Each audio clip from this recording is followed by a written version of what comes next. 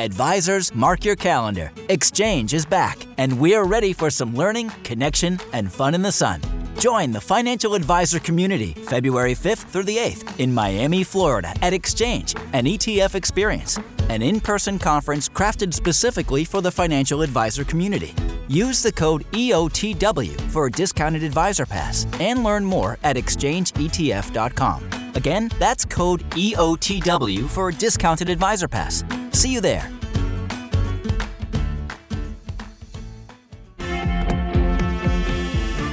One fund, on point for today, the expert to talk about it. This is the ETF of the Week. Welcome to the ETF of the Week, where we get the latest take on what's trending, what's new, what's different, and more from Tom Lydon, the vice chairman at VettaFi, which has everything you loved about ETFtrends.com. That's the site that made Tom Lydon famous, and much more. There's a bevy of data and research that'll give you everything you need to know fully about all ETFs you're thinking about or investing in. Tom Lydon, it's great to chat with you again. Great to be back. Thanks, Chuck. Your ETF of the week is the JPMorgan Ultra Short Income ETF, ticker symbol JPST. JPST, the JPMorgan Ultra Short Income ETF. Tom, is there a specific reason short-term income now? You a little bit worried and looking for a parking place? Well, a lot of people have been, Chuck. And here's the good news. With the Fed hiking interest rates, even short-term treasuries are now paying something that's worthwhile. It's not that long ago where money market funds were paying next to zero. Now, in short-term, short-duration bond funds, you can actually get a decent yield out there along with market stability. So when you look at something like this, 3.2%, not that bad when really you would put money on the sidelines in CDs or money market funds and get next to nothing. So this is what these folks do. First of all, JPMorgan, wonderful money managers, they've enjoyed billions of dollars that have been coming into this ETF. This year, over $4 billion in new money. And when you think about strategies in rising rate environments, what we know is as rates rise, the value of current bonds go down because the new issued bonds that go out to the marketplace are yielding more. So the whole idea with short term, short duration, this ETF can actually buy short duration bonds, whether they be mortgage-backed securities or corporate bonds or high yields, but they hold them for that short duration period of time and are not susceptible to the fluctuations in rates and how that might affect the underlying bond, because guess what? They're not going out to the market and selling it. It's worth a value. They're going to receive the value. It will mature. Hence, when you look at the performance of JPST over time, the one thing that jumps out at you is over the last year, we've seen an improved yield. And number two, the net asset value of this ETF has remained consistent for the last 5 years. So there's not a lot of fluctuation where you've seen fluctuation in areas like treasuries, like mortgage-backed securities in a big way. So if you've got money on the sidelines today, you used to just 12 short months ago, maybe put it in a bank, put it in a money market fund, and just accept the fact that you're not going to get paid anything for it. Today, it's a different world with rising rates and these types of securities. And you know that the net asset value does suffer if yields go up, bond prices fall, but it gets through that cycle very quickly because that's what short duration does. At the same time, there's a difficult choice in here for investors. Yes, you're getting a better yield on this. No, it's not a better real return after inflation. So how do you help somebody deal with that choice of congratulations, good return, but at least while you're getting it, inflation at 8%, you're losing to purchasing power risk? You are, and that's something we have to accept. I mean, most people who are allocating to CDs, treasuries, money market funds, short duration bond funds, have money that they really can't lose. Yes, you're right. The real return is down because inflation is still high.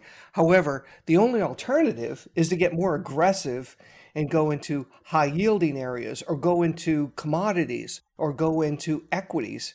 But again, if the purpose here is, for example, I'm saving to pay for my wedding, I'm saving for my down payment on a car, I'm saving for a down payment on a home, you don't want to have that fluctuation in principal risked just because you're trying to get a higher real return, right? Oh, absolutely. And as somebody who is saving to pay for a wedding at the end of this year, yes, I was looking for short-term parking places that would protect my cash and hold my purchasing power as well as possible.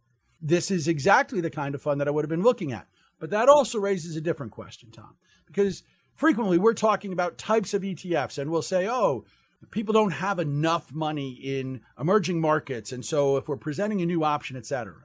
Well, in this case, if somebody already has a short duration income fund, there's not that much that's different. I mean, short duration income funds are short duration income funds, aren't they? Do I need to diversify to a new one if I already have one? Like, what would be the pitch to somebody like me who's used a fund just like this, it wasn't this specific fund, as my parking place? Is there a benefit of diversifying my parking places?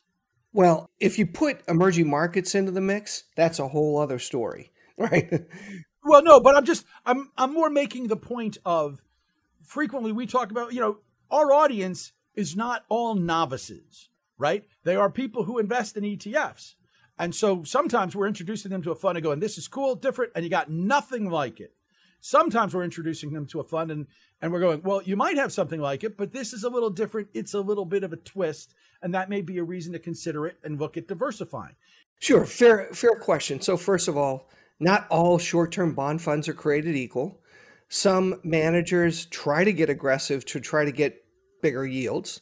You could actually have a higher proportion of the portfolio in the high yield marketplace and have short duration and work that out. However, you'd have to trust, A, the managers are really good, B, there are no surprises in the marketplace. The good thing here is the Fed's been pretty clear about their path towards rising interest rates. And with a mix of investment grade, floating rate, high yield, but keeping that duration short. The duration in this ETF is 0.38 years, Chuck. So it's very, very short. And the cool thing is, when the Fed is done hiking interest rates, we may see, rather than a 3.2% yield, we may see a yield that's north of 4 or 4.5%, which now we're talking real money. Now we're talking back to the old days when you actually got paid by keeping your powder dry in the money market fund, right?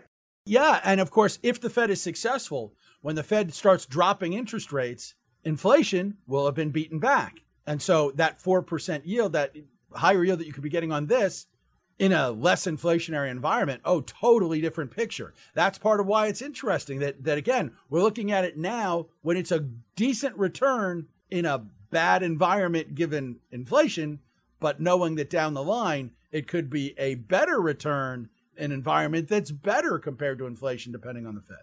I think the key thing here is understanding how rates work, understanding how they affect bonds, understanding that now with rates where they are, you can actually get a decent yield, and through active management that JPMorgan does and keeping that duration short, you're actually keeping it a very stable NAV at the same time, which combines a lot of skills. And when you look at ETFs and all the different choices that are out there, if you have money on the sidelines, you're trying to keep safe, but get some type of yield, but have a little bit risk tolerance, that's okay. So a great choice, and a lot of investors, a lot of advisors have said this makes sense for them too. Hence the billions that we've seen flowing into this ETF so far this year.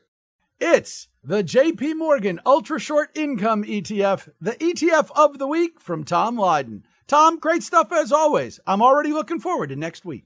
See you next week, Chuck.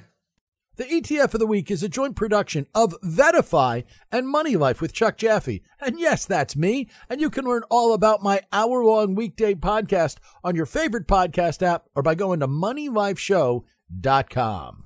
To learn more about investing in exchange-traded funds, there's no better site than VettaFi. It's Vetta, V-E-T-T-A, Fi.com, on Twitter at Vetta_Fi, and Tom Lydon, their vice chairman, my guest, well, he's on Twitter too. He is at Tom Lydon. The ETF of the week is new every Thursday. Make sure you don't miss any of our ETFs by following along on your favorite podcast app. And if you have time, leave us a review because they really do help. We'll do this again next week, and we hope that we'll get a chance to chat with you again. But until then and beyond then, happy investing, everybody.